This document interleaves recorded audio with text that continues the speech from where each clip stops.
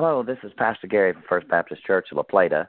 Today's Throwback Thursday is from Monday, January 11th, 2021. We've all heard the expression about laughing our heads off, but that's an expression. No one actually loses his head while laughing.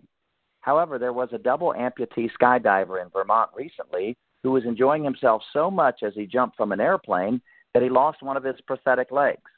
In his own words, the skydiver was experiencing an adrenaline rush and didn't realize he'd lost the expensive limb. Once safely on the ground, the skydiver posted his loss on social media, and a local farmer began looking for the leg, which he eventually found. While sustaining some scratches, the leg was undamaged, ready for use. Jesus tells a series of 3 parables about seeking something valuable in Luke 15. He opens with the lost sheep, then tells of the lost coin, and ends with the pièce de résistance, the lost son, otherwise known as the prodigal son. Each parable ends with rejoicing over finding what was lost.